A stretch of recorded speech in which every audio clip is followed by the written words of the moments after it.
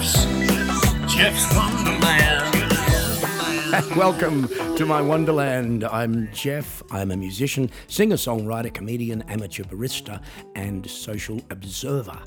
And thank you so much for joining me for what promises to be yet another voyage of discovery as we wade fully clothed into the uncharted waters of my subconscious. Okay, my full name, as some of you know, is Jeff Healey. That's Jeff with a G, by the way, and not to be mistaken for the late Jeff Healey of Canada. Of course, I'm talking about the famous blind blues guitarist and singer who passed away about 12 years ago. Now, to this day, people still call venues I'm playing at and ask, is that really the Jeff Healey performing there tonight? To which the answer is usually something like, yes, Jeff is playing every night this week from 10 p.m. So I'm sure that there are more than a few people who have been very disappointed to discover that A, I'm not Canadian, B, I'm playing the piano, and C, I'm not blind. And once they've heard me perform, they're possibly also disappointed that I'm not dead. Well, something else that's neither disappointing nor dead is the first segment of our show today. And this is one which is fast becoming a legend in the podcasting world. Yes, folks, it's Theory Time. Yo, you can't know what you can't know. I'm gonna tell you what I think I know. And I know what I know. This is what I know. Theory Time. And welcome to Theory Time. Now, continuing on our theme of disappointment, we all realise that in life, disappointment is inevitable. I recall a friend of mine telling me years ago that to have expectations is to set oneself up to be disappointed. Now, this is of course very true, but as with so much sage advice, abandoning expectations is more easily said than done. And so I began to wonder, what would happen if we were able to completely remove all expectations from our lives? Now, I'm talking about positive expectations, all right, because bad things are going to happen whether you expect them or not. Of course, one way of doing it would be to somehow develop selective amnesia regarding everyday things usually taken for granted. Now, if you could do that, I reckon your life would suddenly become full of unexpected joy and endless moments of amazement. I mean, can you imagine what it would be like to be able to react with genuine surprise in discovering that the supermarket's open, or that the garbage has been taken away, or that the postman has come, or that your kids have made their own beds and tidied their rooms? Okay, that last one's a bit of a stretch. Or that your husband hasn't burnt the house down whilst trying to cook dinner. On the subject of negative expectations, though, I genuinely believe that, used sparingly, they can actually be extremely useful. For example, the next time that you're obliged to attend an event that you have absolutely no desire to go to, just convince yourself that it's going to be absolutely awful and that you will hate it more than any other experience you've ever had in your entire life. You can't lose, because you'll either be pleasantly surprised that it wasn't that bad, or you'll have the satisfaction of knowing you were right to think that it would be rubbish. Either way, I'd call that a Wonderland win. This is what I know. Theory Time. Yes, that was Theory Time, and we're now moving into the part of the show which I like to call Song of the Day. Now, I've resisted the temptation thus far to create a theme song for Song of the Day, but if you would like a theme song to introduce Song of the Day, please write into me and let me know. I'd love to hear from you. In fact, any comments or feedback, I'm all ears, so get in touch. So today's song is a little number that I wrote back in 2005 called Unhappy Anniversary, and as you might guess, it's a ballad. And strangely enough, it's one of the most popular songs on the album, and probably also one of the saddest. And it's interesting the way we like being sad sometimes, isn't it? Anyway, without any further ado, let's hear a bit of the song. I won't play the whole thing. You can do that on the streaming services. But I'll endeavour to keep you a little informed as to how the song came about as it's rolling along. And here it is, Unhappy Anniversary.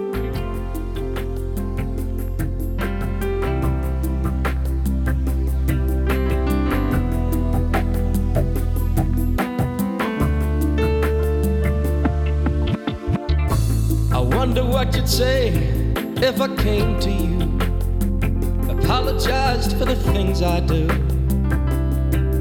Would you listen at all or send me on my way? I have no excuse, it's the way I am. Sounds like the classic excuse to me. I didn't fit in with the plan.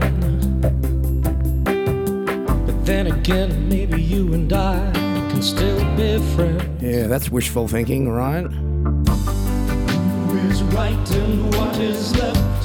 Who's the winner and who's bereft? Can't unsay the things we said. Cannot seem to clear my head. Unhappy anniversary, but I'll make it worth your while. I just thought the idea of an unhappy anniversary was a kind of an interesting twist on the happy anniversary thing. Or at least my brain thought so at the time.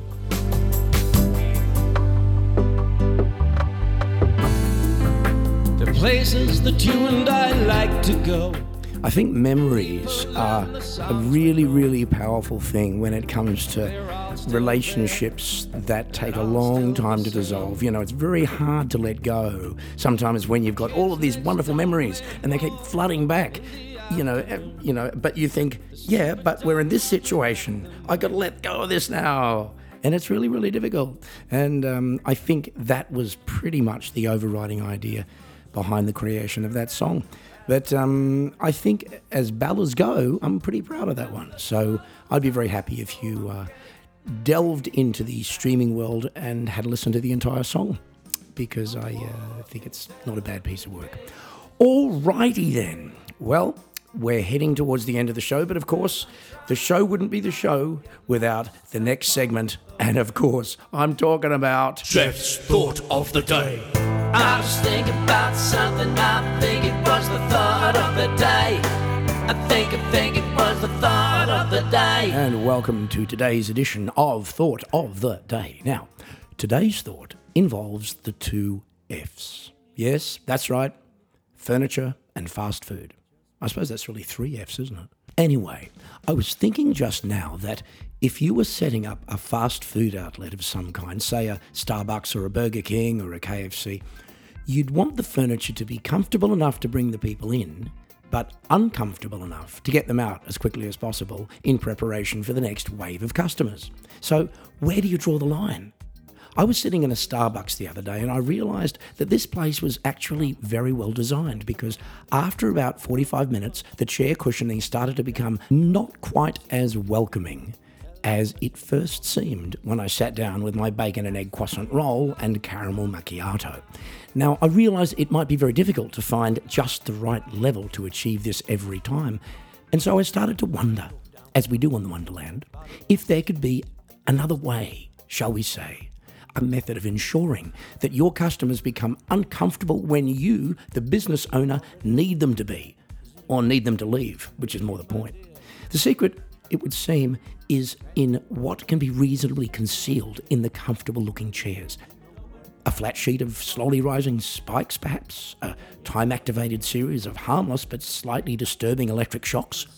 Look, I think the possibilities here are limitless, depending, of course, on what is actually legal. But the benefits are many. Firstly, it's an opportunity for furniture makers to develop a new cutting-edge line of specialised products exclusively for the food and beverage industry, containing high-tech methods of maintaining turnover through a patented system of fully programmable discomfort, within the bounds of what is legal, of course, or at the very least what they can get away with. Secondly, fast food restaurant owners will, having installed these furniture products, almost certainly increase the rate of turnover. And third, and this one is probably the most important of all, people will be less inclined to eat as much dine-in fast food because it's somehow just not as comfortable as it once was. And that's going to be good for everybody's health, right? Another Wonderland win. I think it was the thought of the day. And on that very inspiring note, we leave our thought of the day for today. And I can see the gatekeeper is rattling his keys, and so, folks, it's time for us all to sprint madly out of the Wonderland and into the car park for the ride home. But don't forget, there's a lot more of the Wonderland in store, so please do hit that subscribe button, follow the show, and join me for the next episode. And if you would like to drop me a line, you can do that by going to jeffhealey.com. That's GEOFFHEALEY.com. In the meantime, keep breathing, keep on believing, and I'll be talking at you again real soon on My Wonderland. Gotta get back to Wonderland.